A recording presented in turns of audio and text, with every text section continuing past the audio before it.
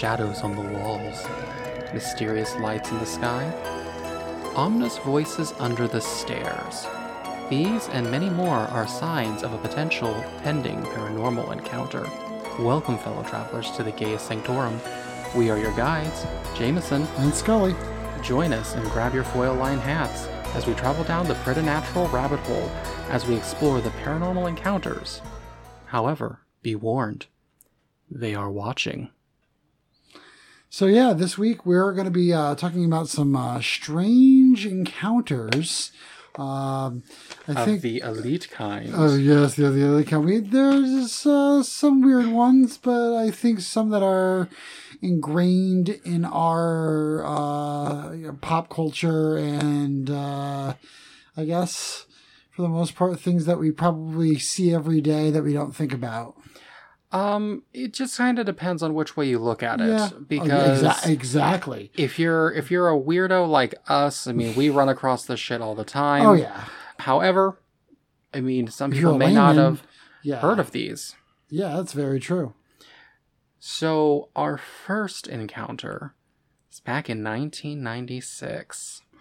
Oh God, I'm not even going there. Nope, don't go there. I was going to say, I'm not going there either. Not going there. I was young. I almost started singing a Broadway song. Stretching my face. Literally, you said that line, and I almost started singing a Broadway song. This is going to be a great episode, folks. Yeah. This is going to be great. All right, so our setting, Texas, 1996. Ages ago. It was so long. I think Blockbuster was still in business back then. And dial-up modems. Funny that you mentioned that. Oh, God. So this is the story of Brian Bethel. Right.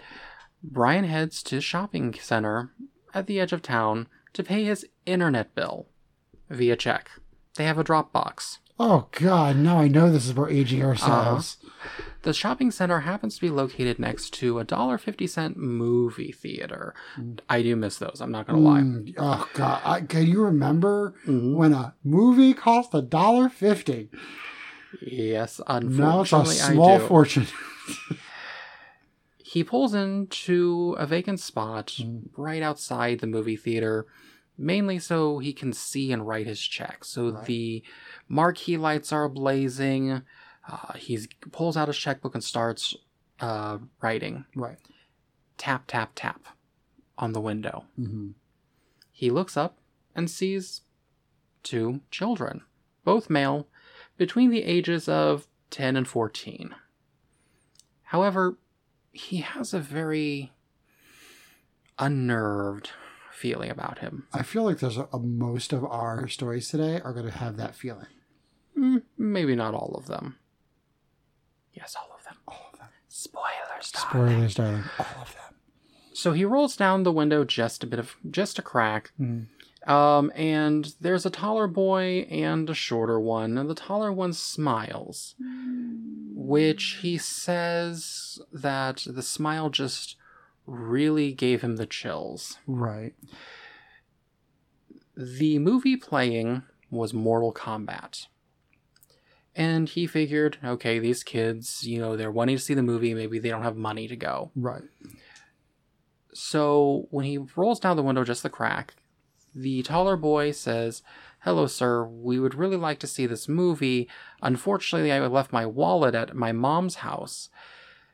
Can you drive us there? It's really, really close. It won't take very long, so we can get the money to go see the movie." Mm-hmm. As he's hearing this, he notices his hand starts moving towards the lock. And once he notices his hand is going there automatically, he pulls back, and the boy seems a little agitated. Brian also realizes by this time the movie has been playing for 45 minutes to an hour or so. I mean, it's pretty much halfway over. The boy starts kind of pestering him, saying things like, "Oh, come on, we're just two kids. It's not very far." But the one that really gets him is, "Oh, come on, it's not like we have a gun." Then Brian happens to look. Mm-mm. Then Brian happens to look in the boy's eyes, and they are completely black, void of any light, as if he was staring to the abyss. By this point, the boys now realize that the jig is up and start getting a little bit more violent, saying, "Let us in, let us in," pulling on the door handle, "You have to let us in." So Brian throws his car into reverse, drives off, happens to look in the rearview mirror, and they are gone. Of course they are. This is one of the very, very first written encounters of the Black-Eyed Children, or BEK, or BE Kids, Right. or Black-Eyed Kids, excuse me. Right.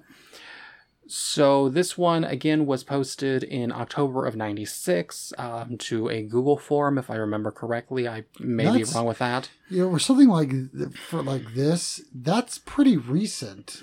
It is very recent. And things like this generally stretch way back. Well, there are a lot of... This was, as I said, the first written account. And ever since this came out, more people had come out with saying things like, "Oh, I've run into these type of kids as well." Just a whole slew, starting to go back even into the 70s. Now, there is a man, G. Michael Vasey, wrote a book called The Black-Eyed Kids.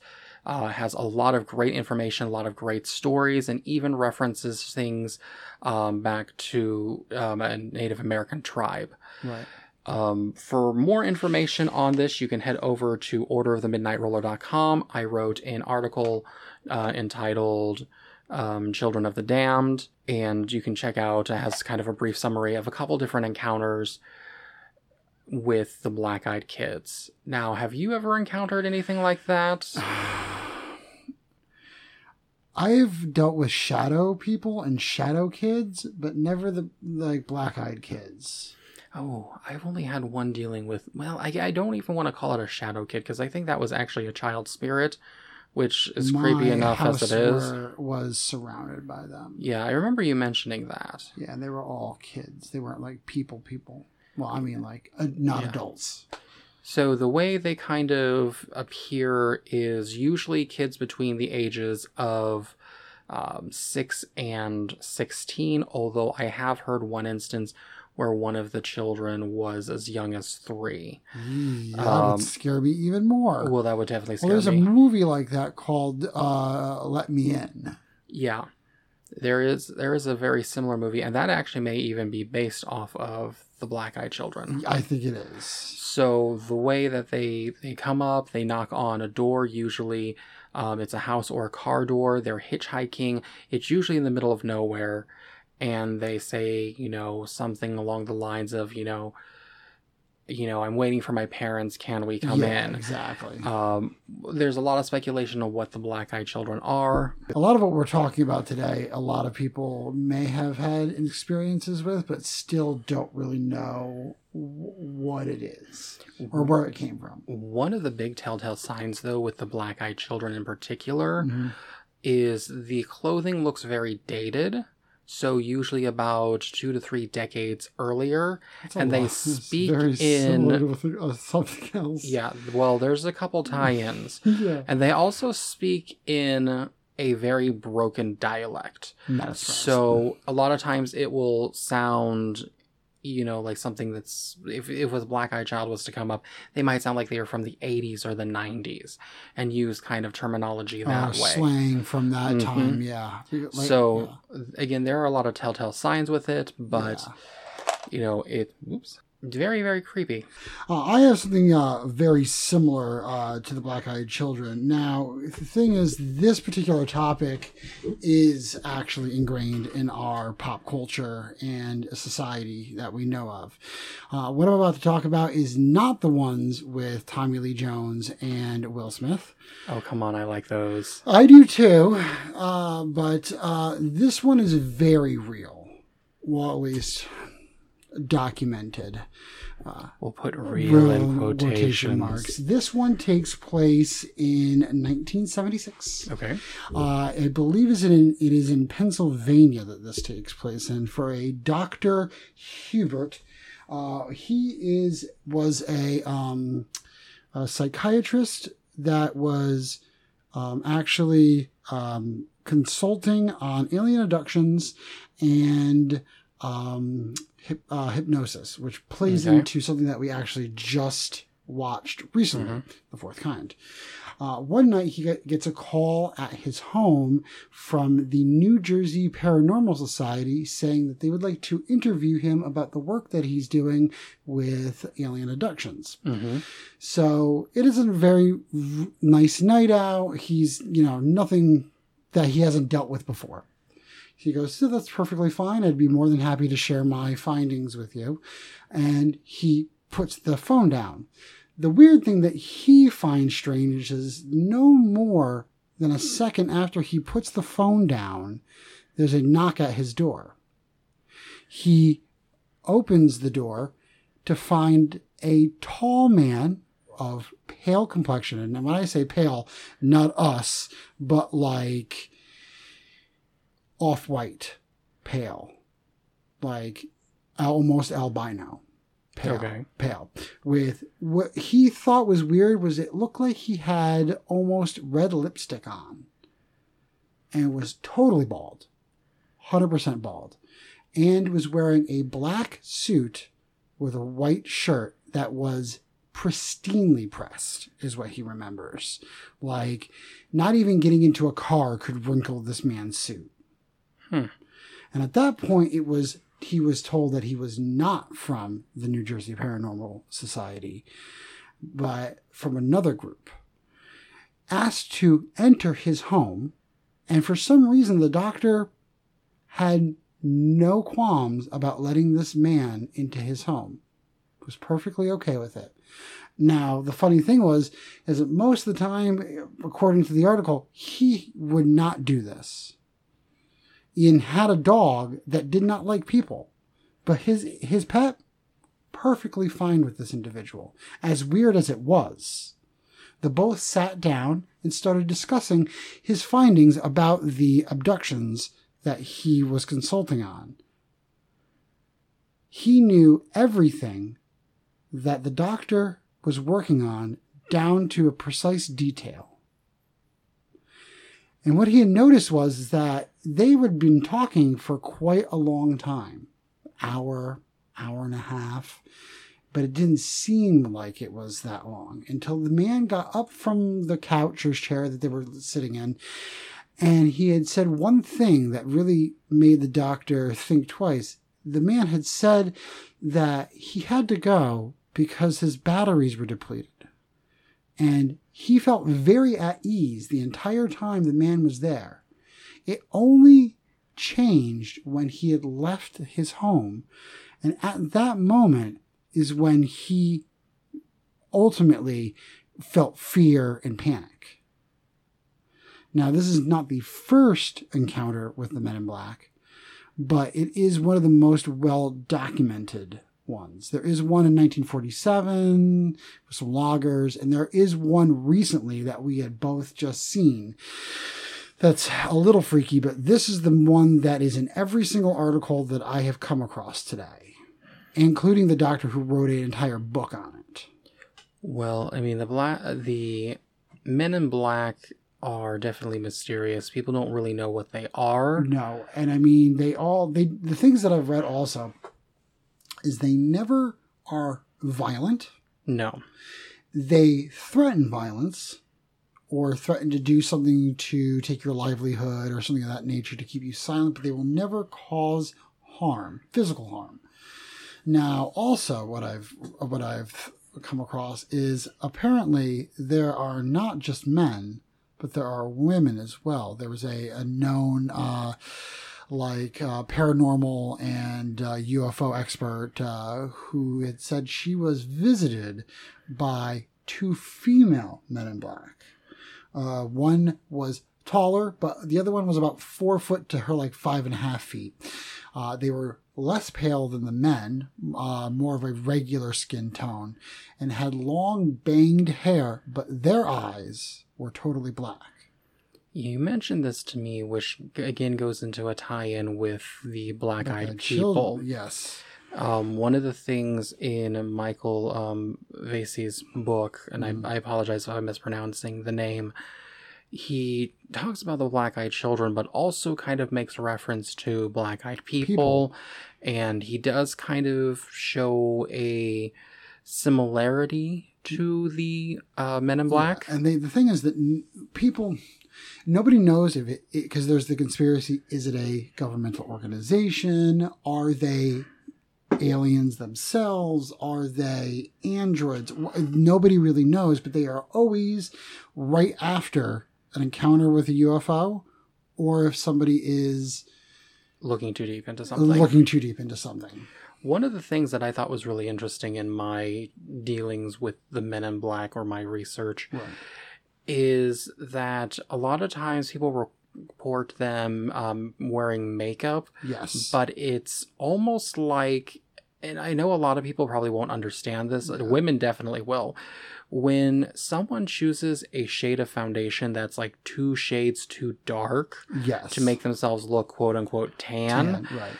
It always gives that artificial look. It's, from everything I've read today, it is almost like they don't know what people look like. Well, one of the biggest ones that I found was someone said that they encountered the quote unquote Men in Black. Right.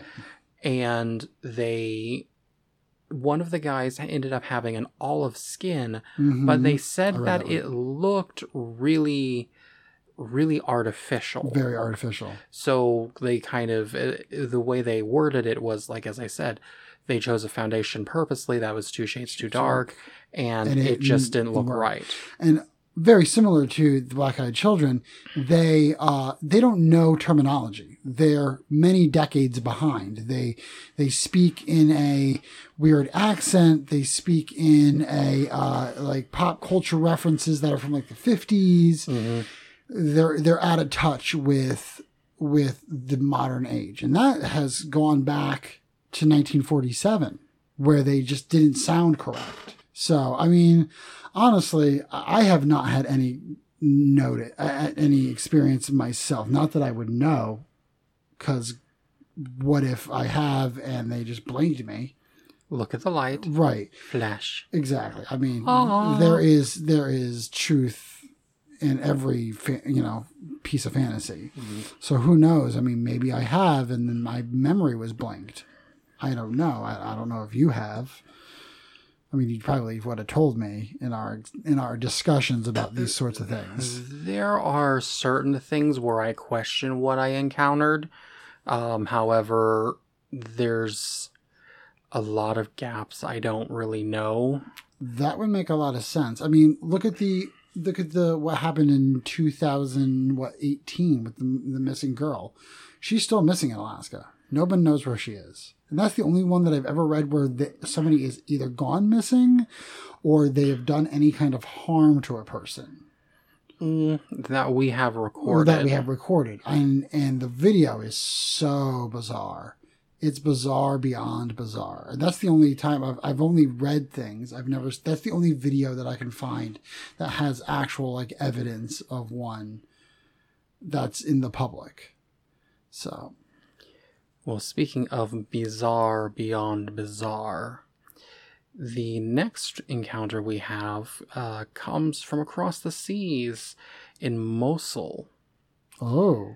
So back in June of 2003, a soldier in the 101st Airborne Infantry Division was on duty checking cars. So what they do at night is they shine this like obscenely bright flashlight in to see LED. If anybody like ducks and to make sure everyone halogen light flashlights basically. Yeah, I mean this light apparently is like absolutely obnoxiously bright. So one night they said about 2:30 in the morning they are doing their checks and a car ends up coming up and they flash the light in the windshield. And the driver reacts normally. So he squints, turns away from the lights, still trying to stay on the road, that sort of thing. Mm-hmm. But the thing that catches this person's eye is the passenger. The passenger stares directly in the light without any emotion, just blankly staring, except the eyes are reflecting the light. Oh, that's not good. As if it was a cat. And the person who is giving this account is saying that to this day, they don't know of any type of contact lens or any type of effect that would cause the light to shine back from the eye. Right. And that this individual gave an extremely eerie look at them and chilled them to the bone. So the theory is that they encountered a Jinn. I wouldn't put it past them. Now, this is not the first time I've heard about it. A Jinn. Jinn are not widely talked about here in the Americas. It's kind of more of Arabian fantasy, if you will. Right. So we are familiar with Genie, which is kind of the Anglo-Saxon version of it. Right. Where, you rub the lamp and you get 3 wishes. Be careful what you wish for. That thing. D&D players, better. Which, is all fine and good. However, there's actually a deeper mythology to the Jinn. And according to, I believe it is, I can't remember if it's Islamic or pre-Islamic traditions, they were created alongside the angels. But they're a lot like humans. They're neither inherently good or inherently evil. So neutral. So they're very neutral. But they started being very mischievous. And with that, they were cast out of the heavens. And there are a couple different forms they take. In certain cultures, mainly in the Africas, you have stories of the Jinn possessing more demonic-like. You also have different types of Jinn. You have the ones who are fairly nice. You have the ones that are evil. You have a lot of different personalities. Yeah. And that goes with just about that goes with everything. But I find it really interesting because a lot of these entities, which are considered quote-unquote Jinn, may have actually been deities or more closely resemble like an earth spirit, so like a sprite or a gnome. Right.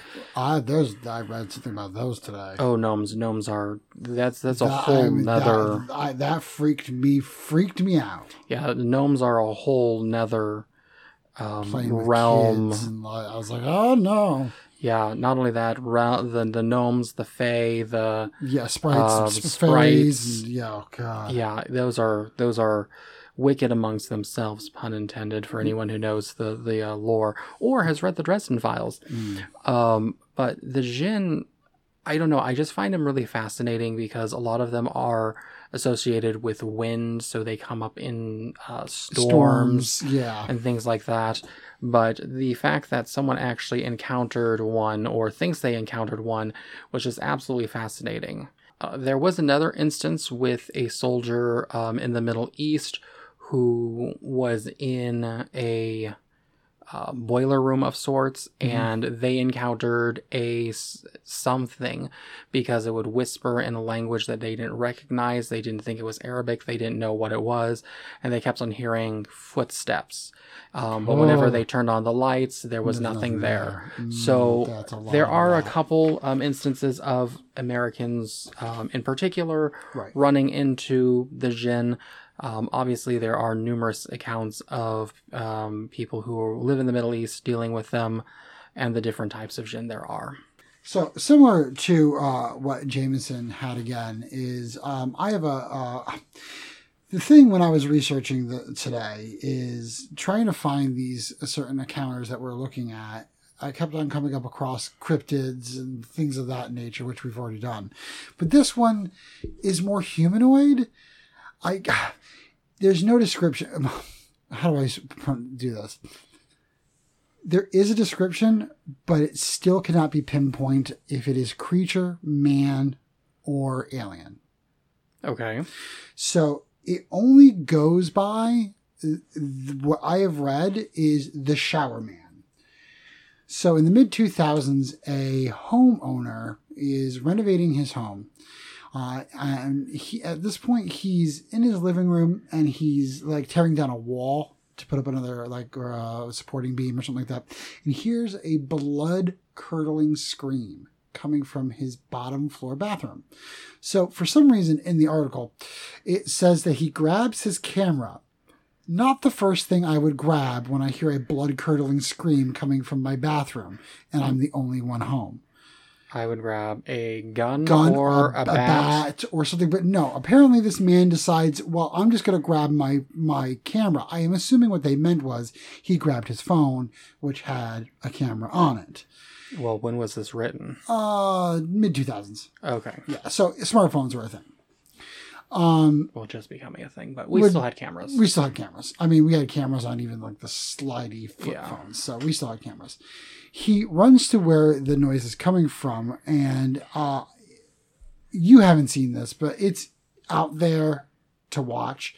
And the man goes into the bathroom, and it's a green-esque like scene on the camera, and you can see some kind of humanoid creature crouching in his bathtub with like blackish green glowing eyes glowing back at him, just screaming the most blood-curdling sound he has ever heard. He quickly evacuates the bathroom and goes to call the police. They arrive for them to search the bathroom for the creature to be gone. Now, addendum to this sighting is a few months later, he, in the middle of the night, again, hears the same blood-curdling scream out by the sewer line of his home.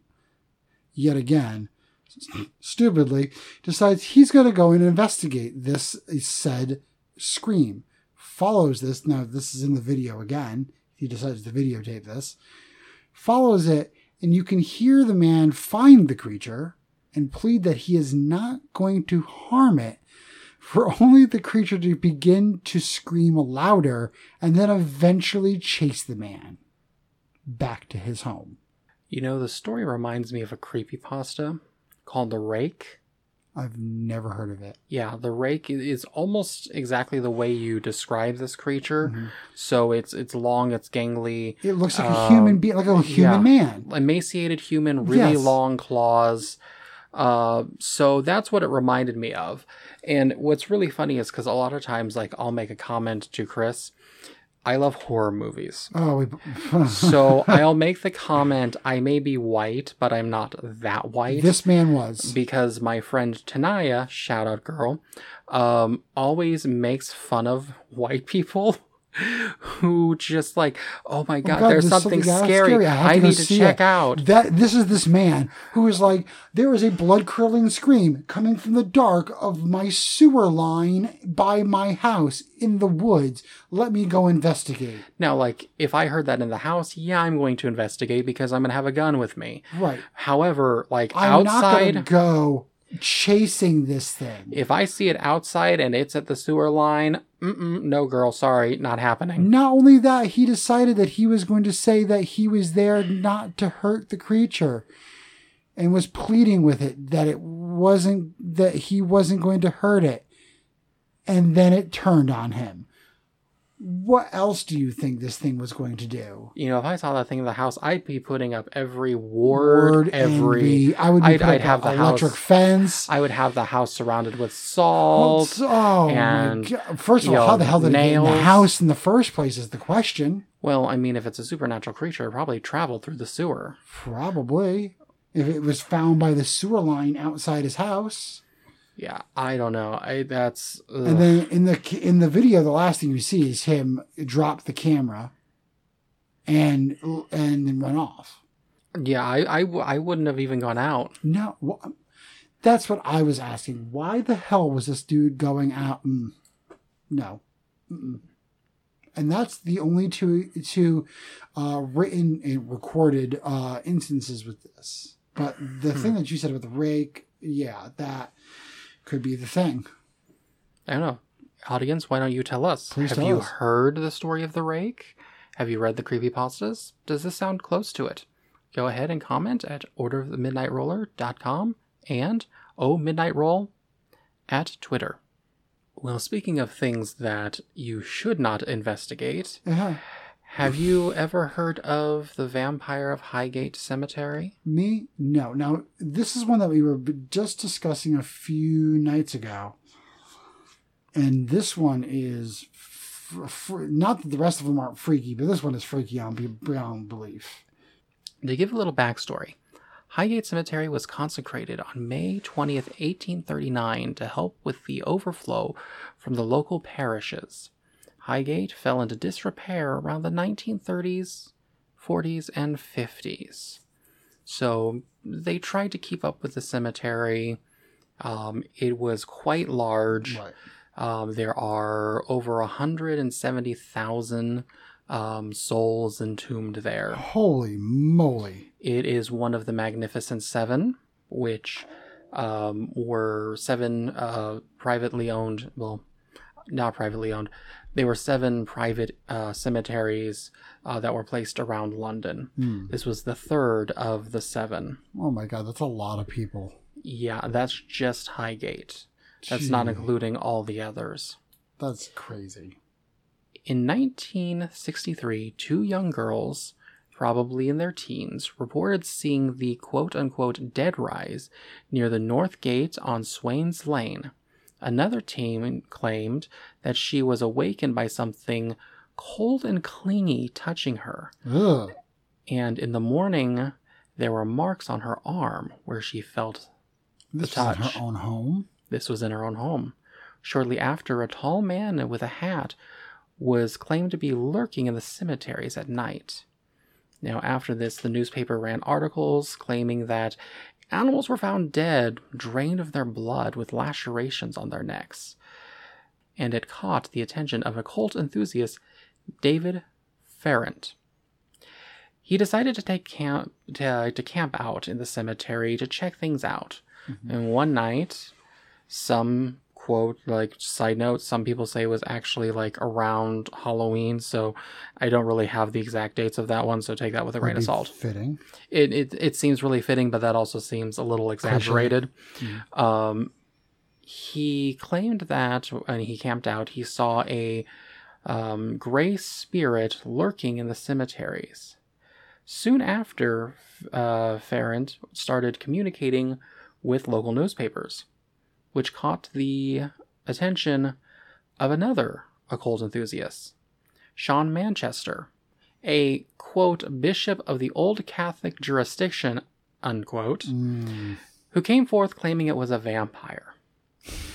Manchester claimed that it was a vampire king who was brought to the Britons by his followers. He claimed that it was a Romanian nobleman from the 15th century who hailed from the land of Wallachia and studied the black arts in life. As the two feuded over what the spirit actually was, just throwing insults at each other through the newspapers, no less. Very British of them. It came to head on Friday, March 13th, 1970, where over 100 people showed up to the cemetery to do a vampire hunt. Over 40 police officers could not quell the crowd. The crowd decided to hunt inside Highgate and started searching, opening up crypts, searching for the supposed vampire. This is an egg hunt? It very much is a... Later, as reported, Manchester found the Vampire King nearly 13 years later in a house near Highgate Cemetery, where he staked the creature and claimed that the vampire was vanquished.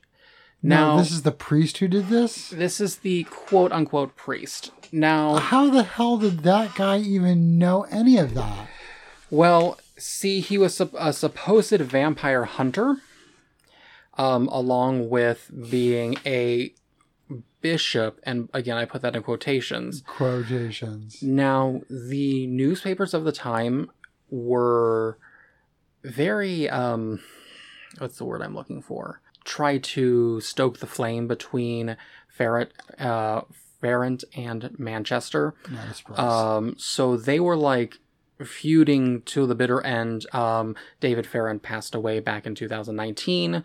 As far as I know, Sean Manchester is still alive. Now, there are a couple problems I have with this Besides story. a like all out like Easter egg hunt for a vampire, a la freaking family, Addams Family. Well, so this is a great and classic example of mass hysteria. Oh, absolutely. So you have a lot of things, and Highgate Cemetery is very active with the paranormal. That is with very 100,000+ people that is entombed very in that. well documented. Yeah. And when I first showed you the picture of the vampire of Highgate Cemetery, which is floating around YouTube and a couple places, Yeah.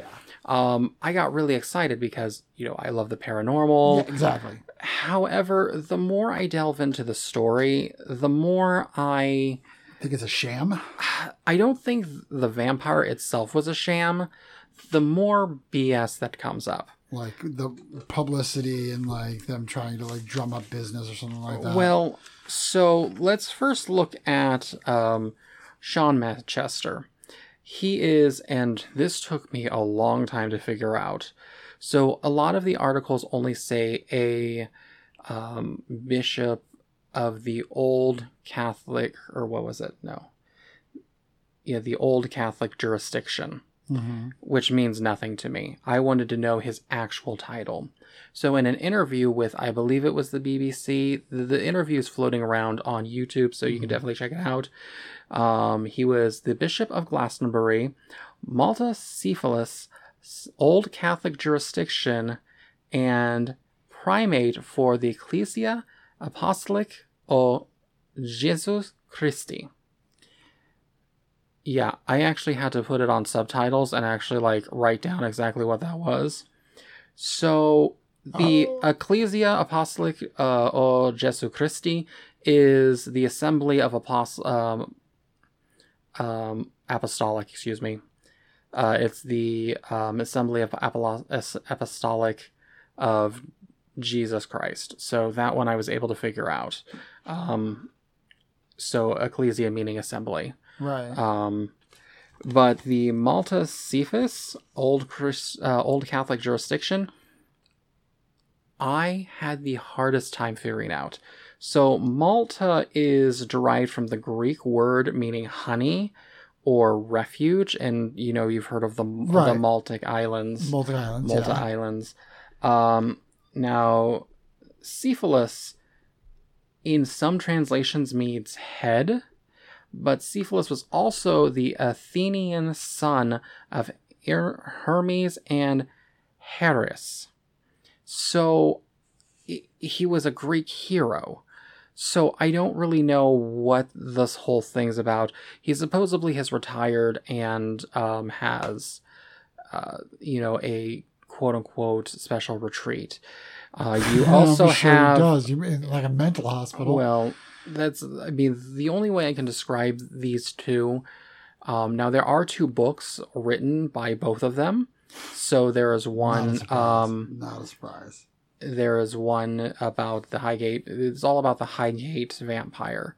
So Manchester brought out one, and then Ferrant brought out the one the next year. So they were feuding until the very last of Ferrant's life. So there was a newspaper article. Unfortunately, I forgot to write down the actual name. I will leave it in the show notes on the website. The article entitled "Wizard in a Duel Plan Cat Sacrifice." So they often instigated the fact that they are both magicians. Now, Ferrant was a Wiccan enthusiast. He later became the head of an occult order in Britain, in the United Kingdom. And obviously, Sean Manchester claimed he was a bishop. But they both had magical abilities. So I'm sitting here going, put quotations. First of all, the only way I could describe these two is the way our friends across the pond say it, is complete nutters. Yeah, they sound like complete nutters. These two had planned, though it didn't go through, a wizard duel on Parliament Hill, fitting, but this article talks about the wizard duel would have been done in the nude, and that a cat sacrifice was required to perform the magic. Now, anyone who knows anything about magic knows that you do not need to perform any type of sacrifice to do magic, especially dark magic. Here is the funny thing. They mentioned this on the Wikipedia page. And I'm like, I don't know who put that in. It can't be real. It was real. There is an actual article that I read talking about it. And actually, a lot of the occult practitioners were completely against it because they don't believe that harming anything that's living. So I don't know what was going on. I just had this horrible vision. Honestly, I feel like they were both in cahoots with each other. They had to be playing some sort of game because the only thing I could see... They sound like a straight-up con man. Is, Dumbledore versus Grindelwald, naked sword fighting? Naked sword fighting. Exactly what I look at. Like, I read this article and I'm like, this is absolutely ridiculous.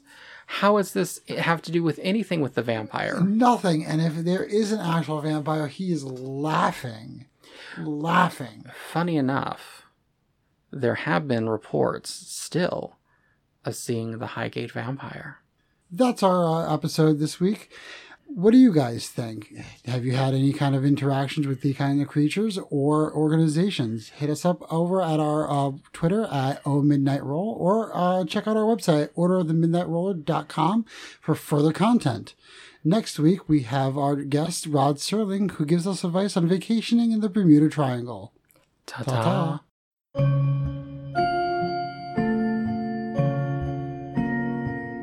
Thanks for joining us. We hope you enjoyed this episode. If you'd like to keep the conversation going, you can follow us on Twitter and Instagram at @OMidnightRoll.